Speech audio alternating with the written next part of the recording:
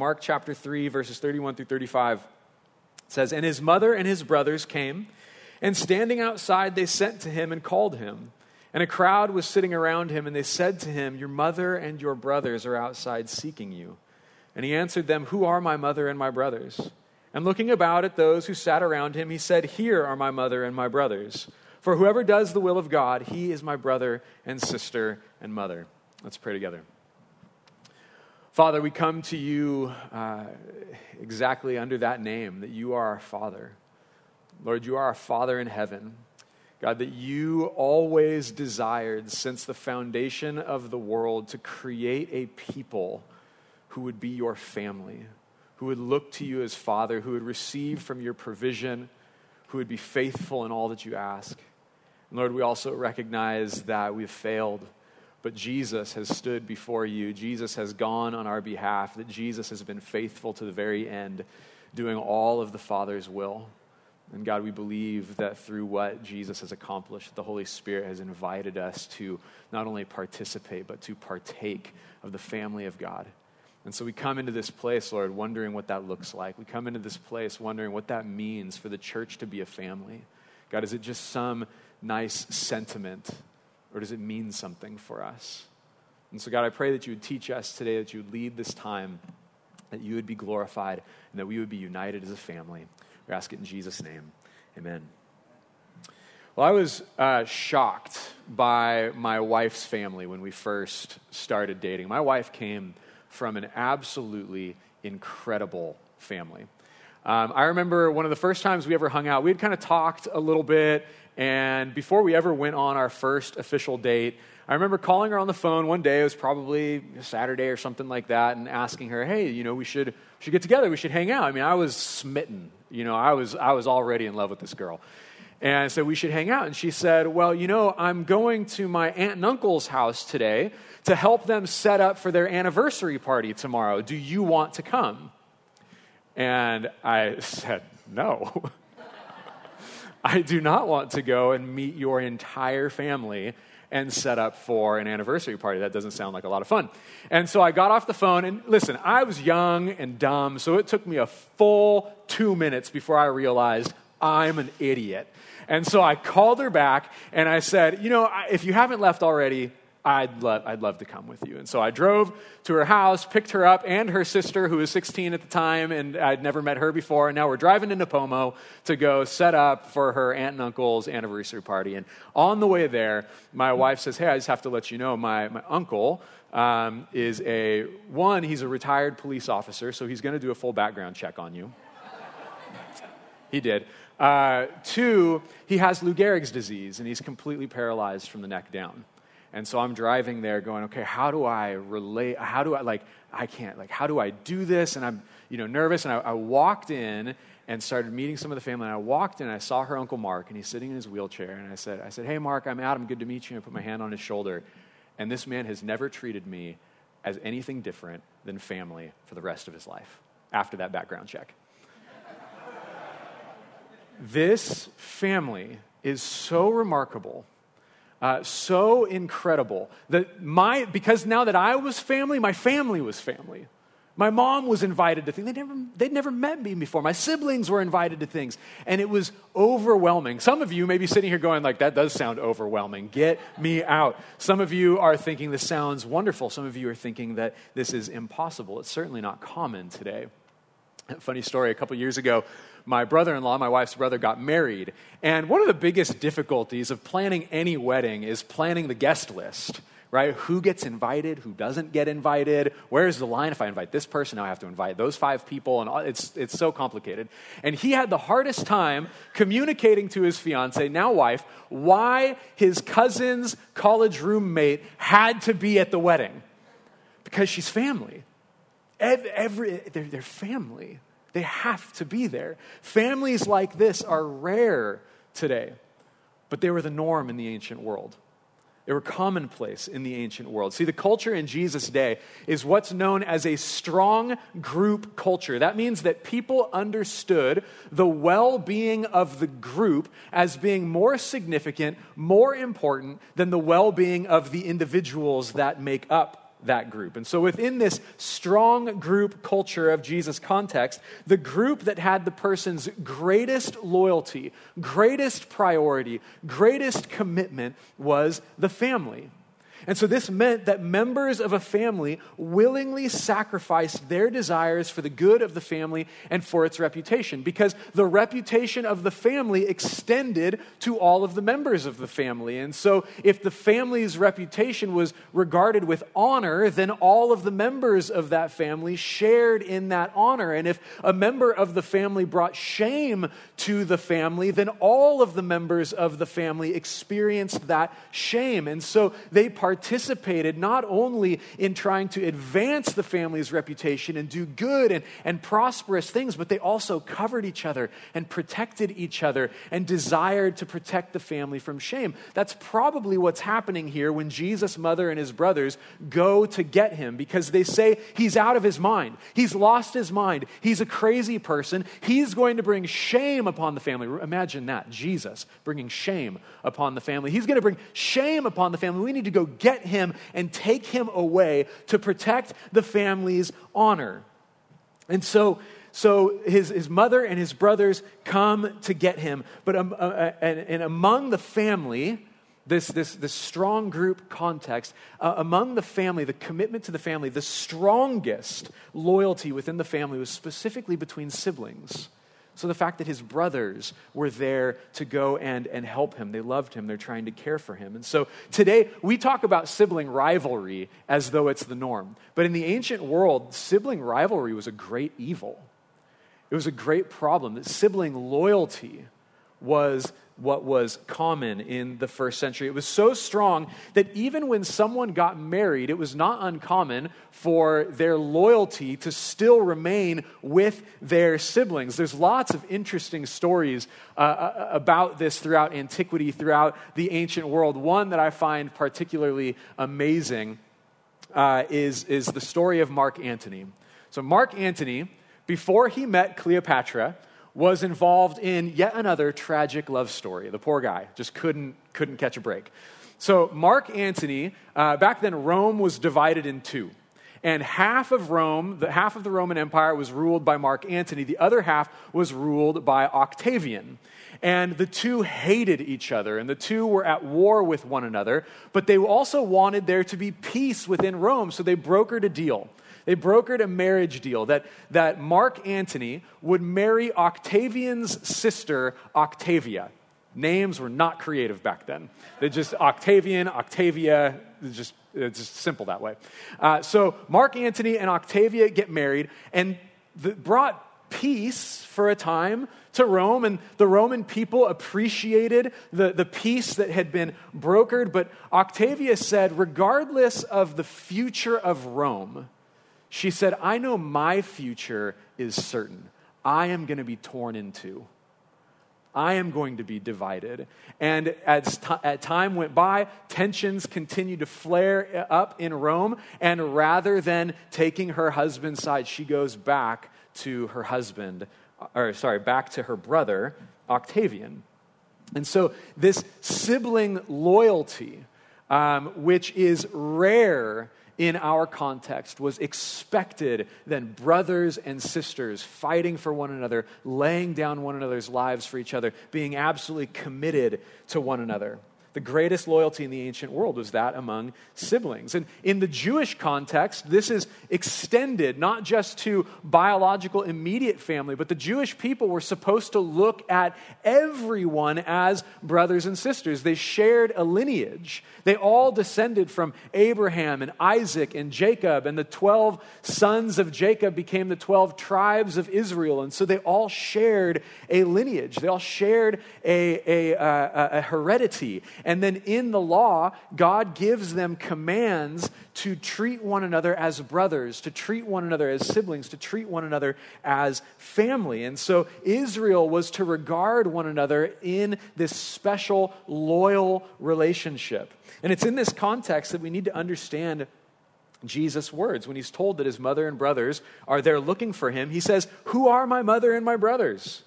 And looking about those who sat around him, he said, "Here are my mother and my brothers. For whoever does the will of God, he is my brother and sister and mother." Now, this would be shocking in any culture.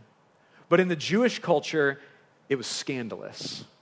It's absolutely scandalous. And it's scandalous for a couple of reasons. One, it's scandalous because Jesus excludes his own mother and his brothers. He excludes his own biological family from this new family being created. I mentioned last week that this statement could possibly be understood by Jesus' opponents as either being insane or evil.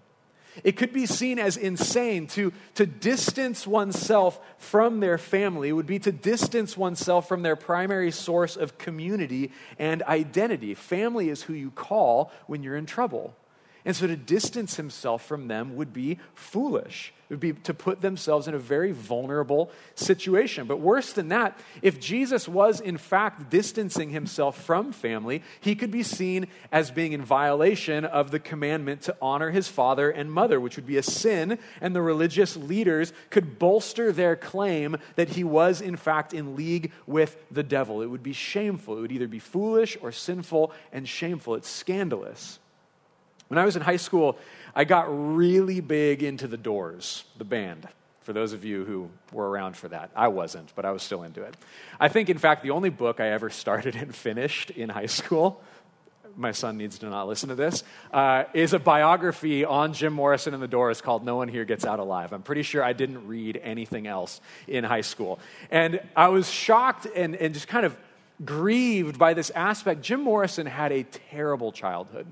He had a rough upbringing, and he left the family as soon as he could, distanced himself from the family, alienated his family, and ended up becoming the lead vocalist for The Doors, and they had hit songs. And he was so alienated from his family that his younger brother, his favorite band was The Doors, and he had no idea that his older brother was the lead singer. And he loved their music. And then he found out that his brother was the singer. And if you know anything about the Doors music, Jim Morrison has some awful things to say about his family. And what became his brother's favorite band now became a scandal. It wounded him. It hurt the family. And we see this all the time in the world. We see people turn away from their families, reject their families. But in our weak group culture, oftentimes we give people permission to do that because you got to do you. You just got to go follow your heart. You can't let anything hold you back. But in this strong group culture, to distance themselves from their family would be scandalous. And so the fact that Jesus excludes his family from this new work of God is scandalous. But the other reason is there's another group of people who are on the outside of this group, and Jesus excludes the religious leaders. Now, Jesus is the Messiah. He's claiming to be the Messiah from God to save Israel. And the scribes and the Pharisees have been holding down the fort for centuries. They've been praying for this day and preparing the people of God for the arrival of the Messiah. And so if anyone should be included in this new work, this new movement of God, it should have been them. They should have been first in line. But they're not included. They're on the outside. It's not only who is excluded from the family of Jesus that's scandalous, but also who is included. See, Jesus doesn't just exclude his biological family. He doesn't just exclude the religious leaders, but he includes sinners. He includes tax collectors and sinners and the generally insignificant. When those who would have been regarded as first in line are excluded, those that society has cast aside, condemned, and ignored are the charter members. They're the original members of this family that Jesus is creating. And so Jesus' continual association with the marginalized and the spiritually impoverished continue to be scandalous to the religious elite. But to those who are included, it's grace. To you and I, who are labeled in the tax collectors and sinners and the generally insignificant oftentimes by the way the world looks at us, we are received, we are brought in, and that is grace. See, adoption into Jesus' spiritual family doesn't come through a spiritual heritage or our own religious resume. We are not owed relationship with Jesus as an inheritance from our Christian relatives or as payment for our Christian service. It is a gift of God's grace, wholly and completely a gift. See, the disciples, they didn't do anything to earn this. They didn't do anything to deserve it. They're simply following Jesus. It's all they've done since he called them. Jesus called them, and they followed. Jesus spoke, and they listened. He instructed, and they obey. And here, Jesus says, this is the will of God, that they are following him, that they're believing in him, that they're trusting in him. John 6:29 says, this is the work of God, that you believe in him who he has sent. See, there are many people who associate themselves with the church, associate themselves with Christianity, associate themselves with Jesus, who are merely culturally Christian. They're a part of this Christian culture, but have not yet fully given their own lives to Jesus. Whether that means they've been raised in the church or had grandparents who would take them to church on occasion, and so they claim Christianity as though it were something that's transmitted through genetics. It doesn't work that way. Not even Jesus' own biological family is included. And so apart from personally making the decision to follow Jesus, to trust in Jesus, we have no claim in the family of God. See, there's this thing going around in the world that God is the father of all humanity. And to some extent, that is true, that Adam descended from God in creation, and that we've all descended from Adam. And so in a sense, there is that truth. But Jesus draws a line, in fact, with the Pharisees. He doesn't say that God is their father. He says, you're of your father, the devil. He says that you are following the lineage, you are following the spiritual heritage of the one who rebelled against God. And so the only way to actually be able to participate in the family of God that Jesus is bringing is to trust in the work that he has done.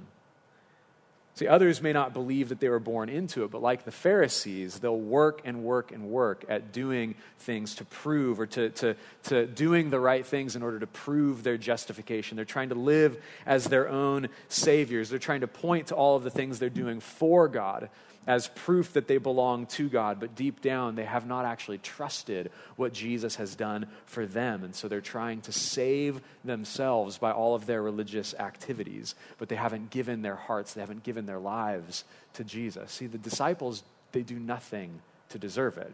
They've got no spiritual heritage, right? They're tax collectors and sinners and generally insignificant people. They don't have the righteousness of the Pharisees.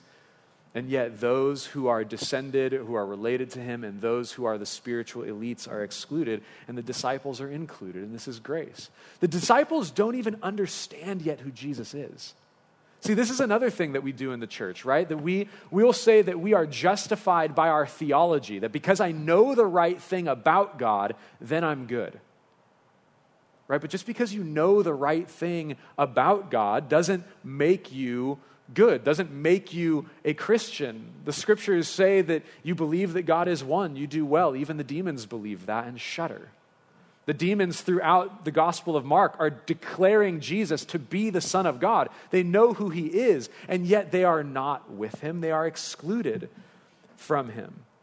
And so the disciples, they're with him, they're following him, but they don't have a full understanding either. There's going to be times throughout the Gospels when Jesus is shocked at their lack of understanding of his identity and mission. He's even going to call one of his disciples Satan for such a lack of understanding and trying to avoid Jesus from going to the cross. And so we're not saved by our theological understanding.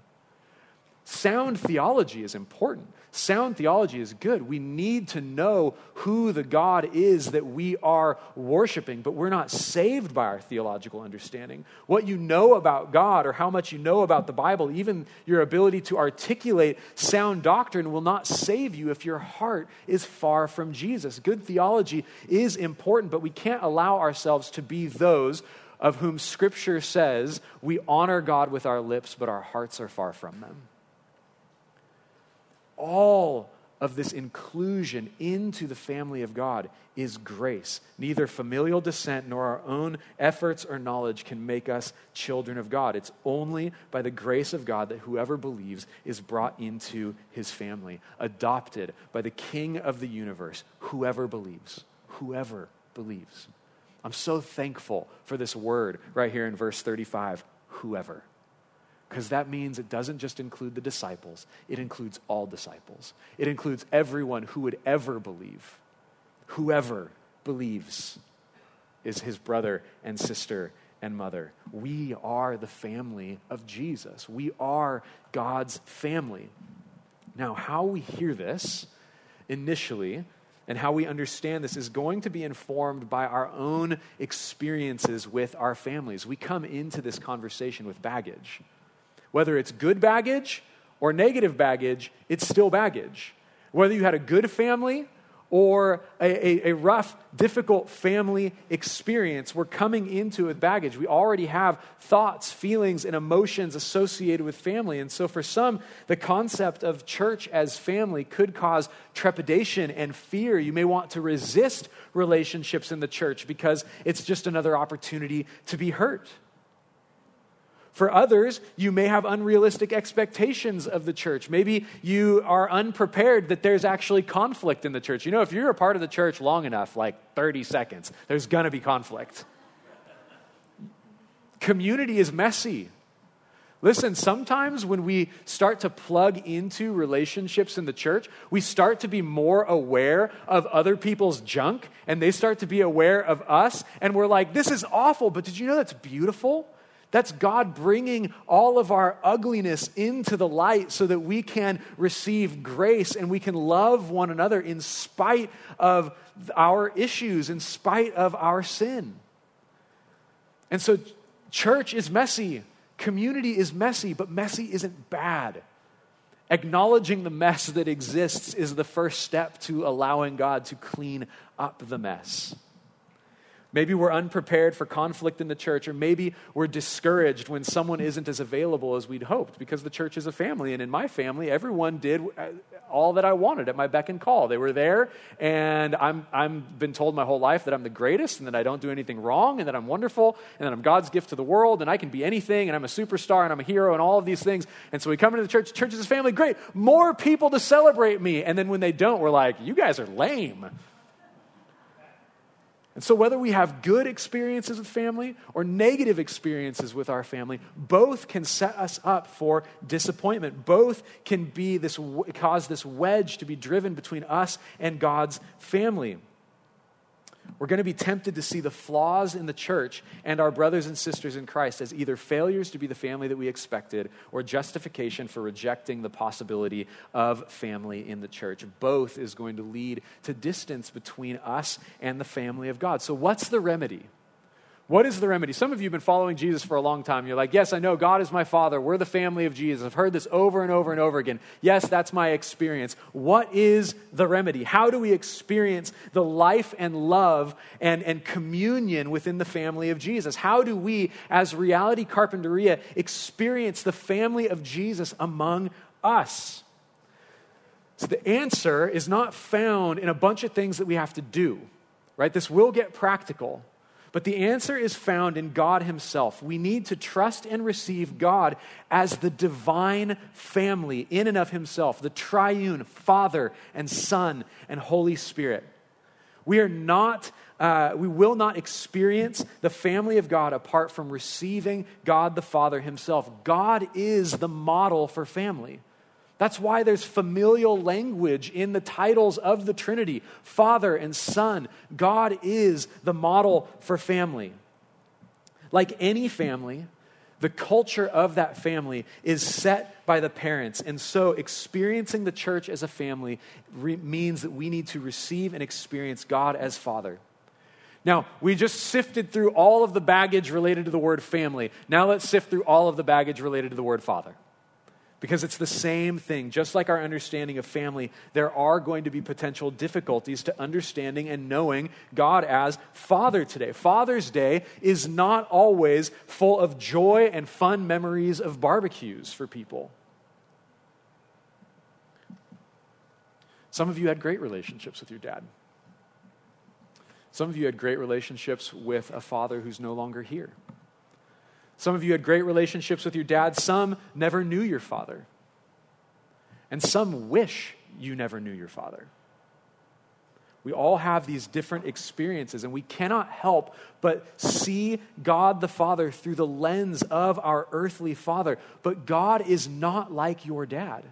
No matter how good your dad is, no matter how bad your dad is, God is not like our earthly fathers. The role of father in the human realm is intended to reflect something about God himself, specifically his love and provision and protection and discipline and instruction and intimacy. And our fathers only reflect God in so much as they reflect him in these qualities.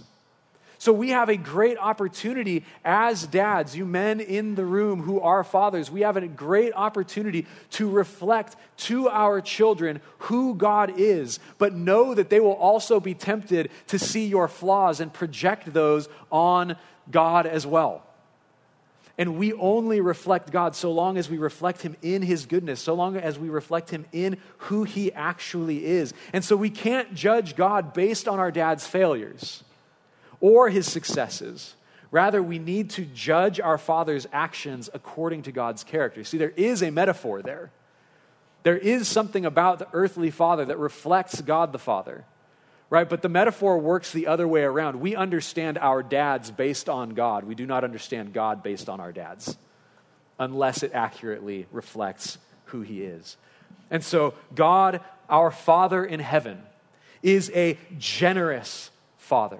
This is the word that I want to key on for us. I think God is a generous Father. All that we have has been provided for us abundantly. He's made this world full of life and abundance and enjoyment, and He is merciful and gracious, abounding in steadfast love and faithfulness to his children. He didn't even withhold his own son, but sent him to be the sacrifice for the sins so that we might live in paradise with him as a family, to live in paradise with him eternally.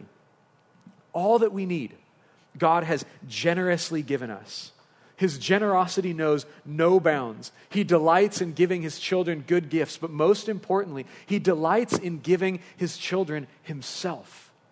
He delights in giving himself to his children, his time, his attention, his presence.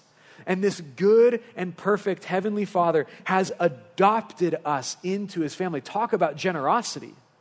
Not just like, hey, come into my home. Not just, hey, I'm going to treat you like family, but I am going to legally make you my own. You are now an heir. The generosity of our Father. We get to call the creator of the universe Father. And when we come to him as the one who sees us as a beloved child. He looks at you and calls you beloved. He looks at you and loves you and cares for you. He wants to provide for you and protect you. He's constantly available to you. We can run into the Father's arms and know that we will be loved and receive mercy and grace from him. We can find comfort and security in him. You are beautiful to him. Regardless of what you have done, regardless of what has been done to you, God looks at you and sees something that he calls beautiful, sees something that he calls wonderful, sees something that he calls son, daughter, you're mine, you belong to him. He loves you and he delights in you. And until we receive this eternal love of our Father in heaven, we are never going to experience family in the church here. Unless we acknowledge that God is Father and receive him as Father and recognize that all of those have received him as Father and we're invited into this same family, we're never going to experience family in the church. But it's not just receiving God as Father. We also need to recognize that God is also the Son, Jesus Christ. These familial titles of Father and Son indicate that one of the primary ways that God wants to be understood and wants to be experienced, wants us to experience our relationship with him is through the lens of family. And so Jesus, as the Son of God, he's experienced this eternal intimacy with the Father. and he is sent by the Father. The Father loves him, he loves the Father, and he is sent by the Father to carry out the Father's will perfectly. And Jesus is faithful in all that God asks him to do. If we look at this familial relationship and we see God the Father as being generous, then Jesus, God the Son, is faithful. His role as the Son is to be sent by the Father and do all that he asks. And though equal with the Father, he submits himself to the Father. He submits himself to his Father's will and carries it out completely. He's faithful even unto death. This was his ultimate purpose in life. He is faithful. His faithfulness to God was his purpose in life. His faithfulness to God and his faithfulness to us. His sacrifice, which God sent him to live his life for, to fulfill the law on our behalf, to be faithful to him according to the law, and then submit himself to death in his faithfulness to us, reconciles us to God so that we can experience him as Father, so we can experience him as the Father that humanity was always intended to. And then Jesus raises from the dead, proving his sonship, proving his lordship over all creation, and then pours out his Spirit on all who believe. And so our belonging to the family of God is a work of the Father and the Son and also the Holy Spirit.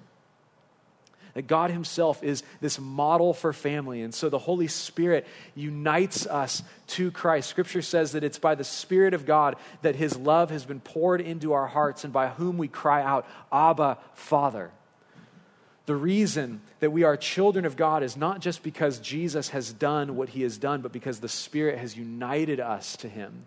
He's united us to the one and only Son. We're united to Christ, and our lives are inseparable from his. Think of it like a marriage, right? When two get married, the two become one. And what belonged to each individual now is shared by the marriage. So when I married my wife, she became the rightful owner of what belonged to me, which was a lot of student debt.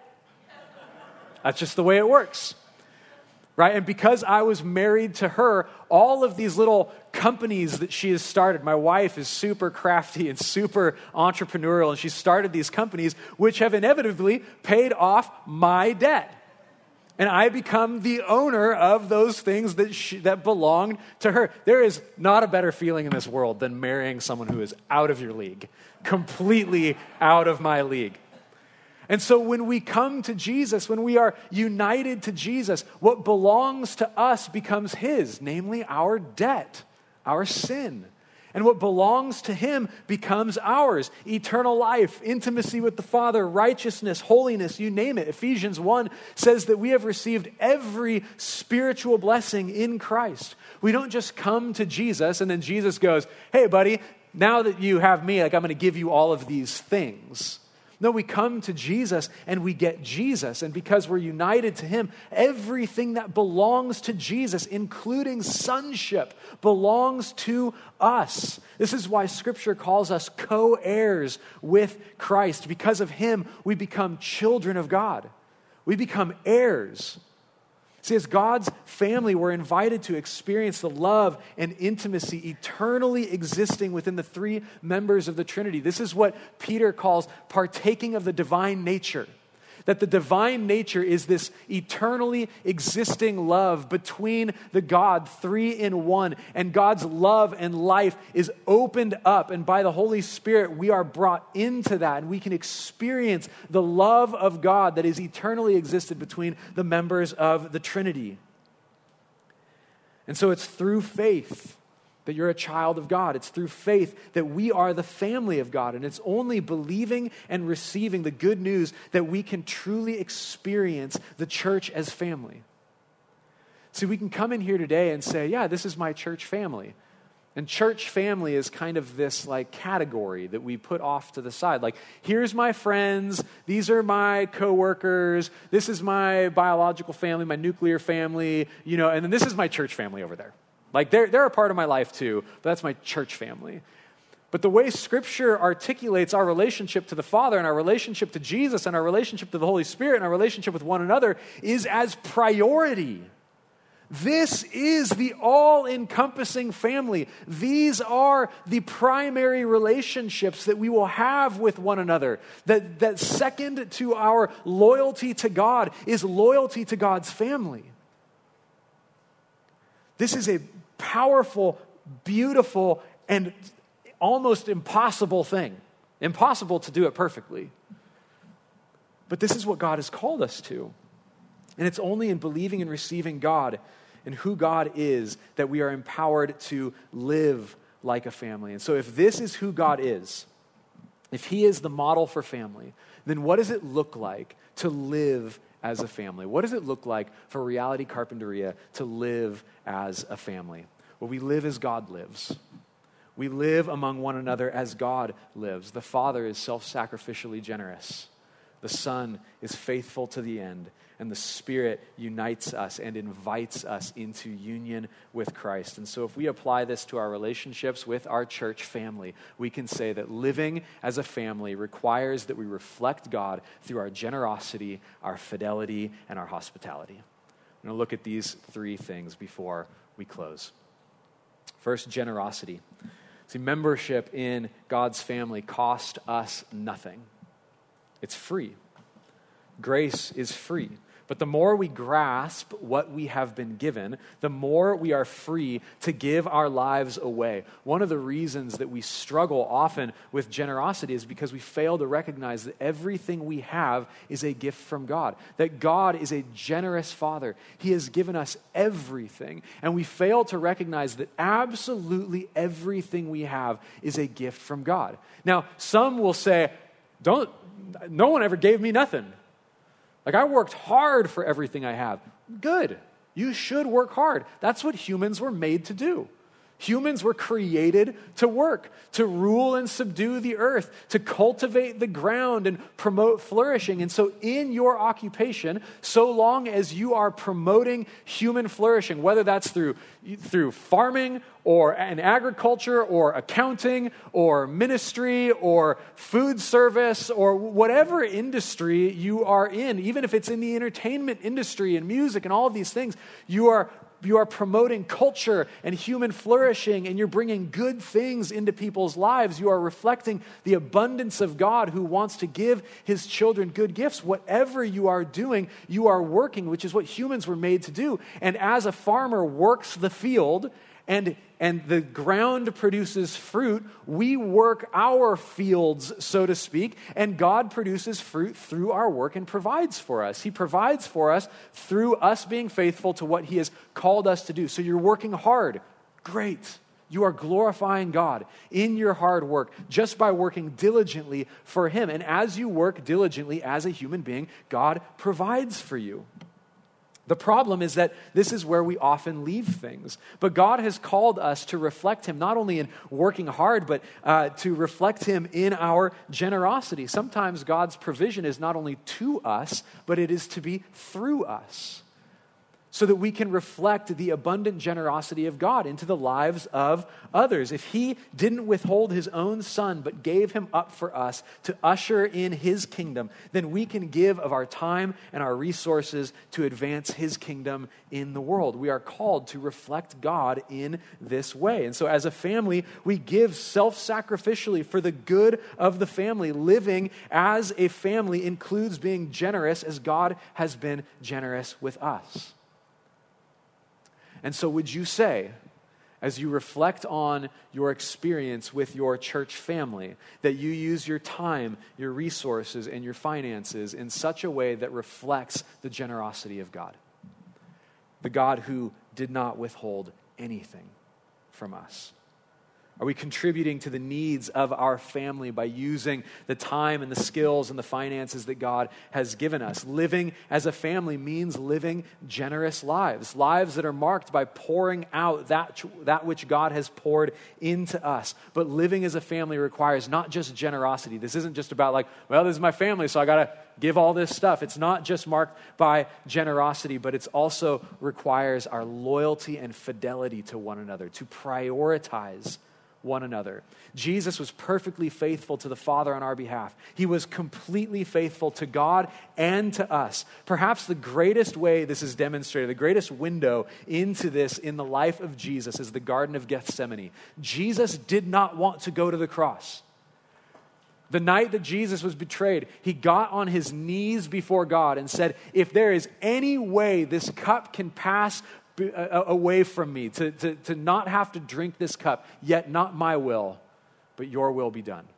How many times have you been in a situation in life where you're like, God, I don't want to do this? And you're faced with the choice of whether to do it or to not do it. Jesus says, God, I don't want to do this, but I know what you're accomplishing. I know what you're doing. If there's any other way to reconcile humanity to yourself, God, may it be so. But if I must, if this is the only way, then I'll gladly drink the cup. I will gladly go to my death.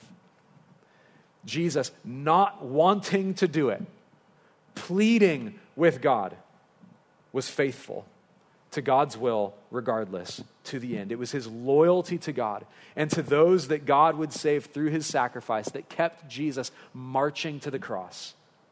And in his loyalty to the Father and in his loyalty to you, you have been invited into the family of God. It's not about this whole church family being a family, all of this stuff. It's not about trying harder to be faithful. It's not about trying harder to do, these things, but about receiving Jesus' loyalty to you, and you are then free to pursue loyalty to God's family. If God has proven his loyalty to you, if God has proven that there is nothing that will stop him from doing for you what you need, then we are freed up. We can hold our lives with open hands, and we're freed up to serve and to give and to love one another the way we have been loved, because we just pour out that which God has poured into us.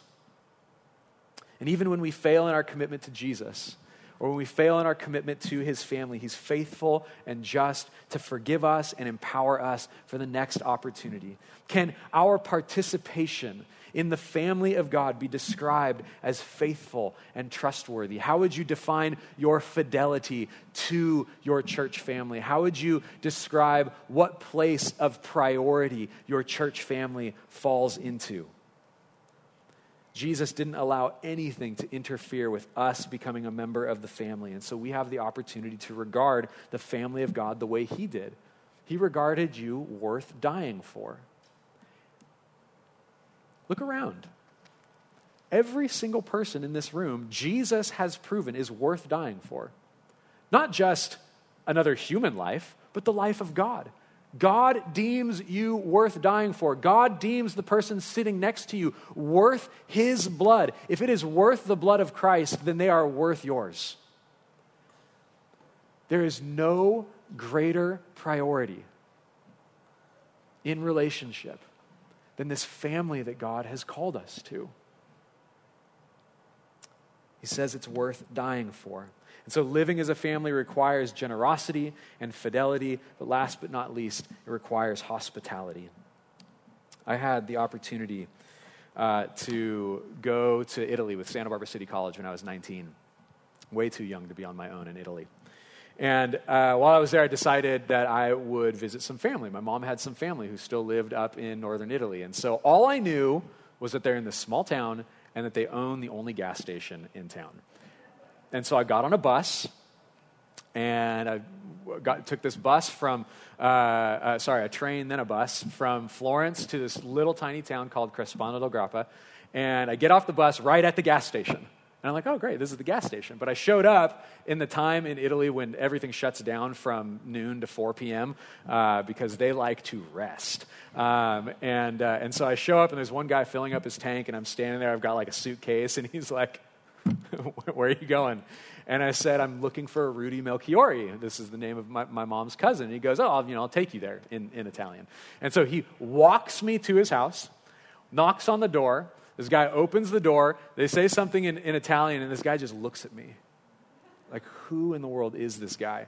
And I explained to them in the most broken Italian I knew that I was his cousin from Italy.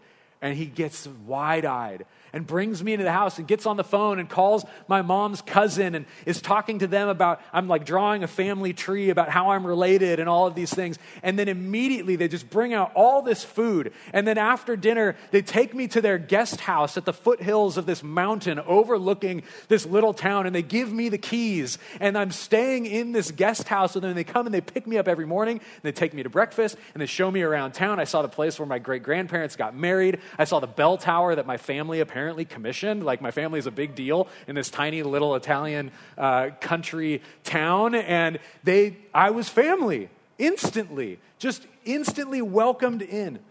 See, the Spirit of God shows us more than hospitality. Hospitality is about entertaining. Hospitality is about inviting somebody into your home and like giving them a good time. But we've been adopted. We've not just been invited into the house, but God has given us the keys. He's given us the keys of the kingdom. He's invited us in. He's made it our home. He has made us children. And so hospitality is not just about entertaining guests. Hospitality here at Reality Carpinteria is not just about that couple minutes after worship, before the announcements, when we say like, oh, hey, good to meet you. Like, yes, that's hospitality, but that's just scratching the surface of what hospitality means. Hospitality is about opening more than our homes. It's about opening our lives to one another. It's about being known by one another and pursuing to know one another. It's allowing someone to truly know us, the good, the bad, the ugly. Hospitality is about providing a space for others to be known by us. It's about unity and intimacy and love and this bond that's only possible by the power of the Holy Spirit that unites each of us individually to Christ and makes us a family. And so living as a family means that we are involved in one another's lives.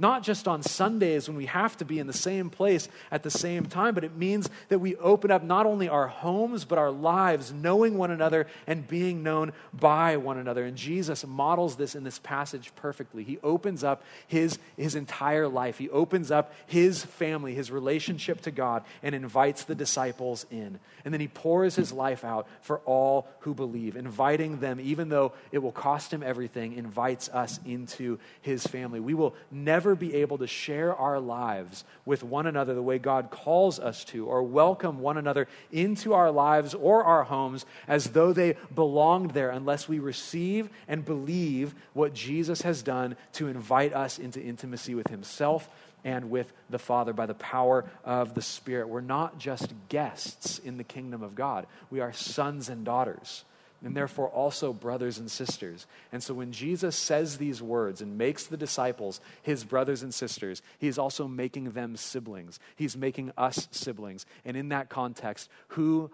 has our greatest loyalty? Our brothers and sisters, in the context that Jesus is preaching into.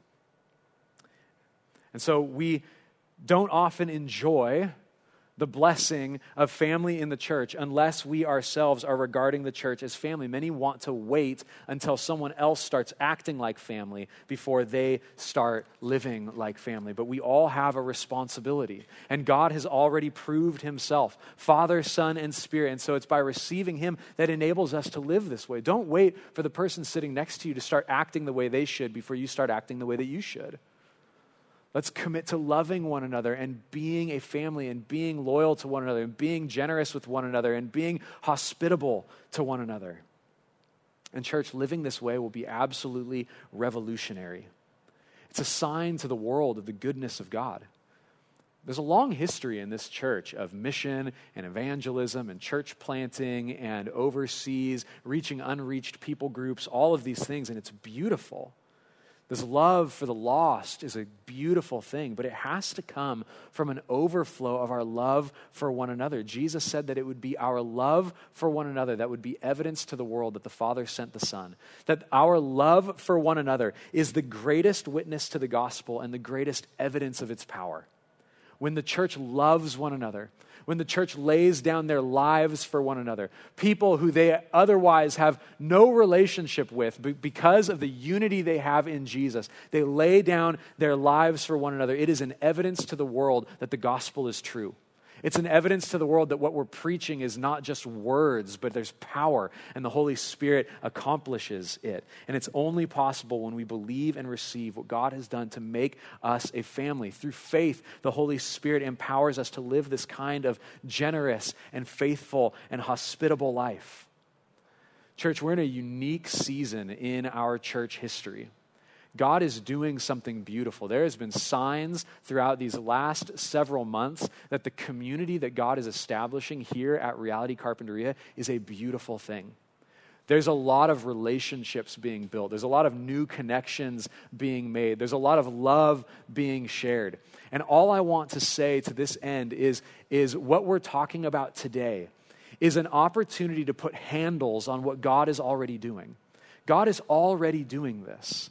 And we need to understand it's what he's doing. We need to understand that it's a part of his plan for us. But we can also put handles. We can also make practical. Okay, what is God calling me to do with these relationships that I'm making? What is God calling me to do in my responsibility to the family that he's inviting me into? He's calling me to live generously, to live faithfully, and to live hospitably. And as I do, as I receive God's generosity to me, as I receive God's faithfulness to me, to love me and die for me and save me and reconcile me to himself and invite me into his kingdom, then I can pour out my life into those that he brings into my space. I can pour my life out. I can be generous with them. I can be faithful and committed to them because God's been faithful and committed to me. And I can be hospitable and open my life and enjoy who they are as well because of what God has done. And he does this. God does this in us, not only because he loves us, but because he wants us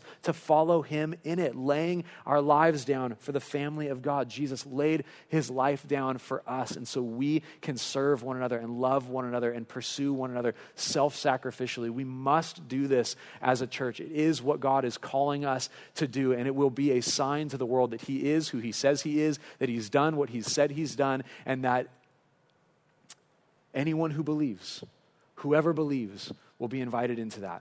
Let's pray together.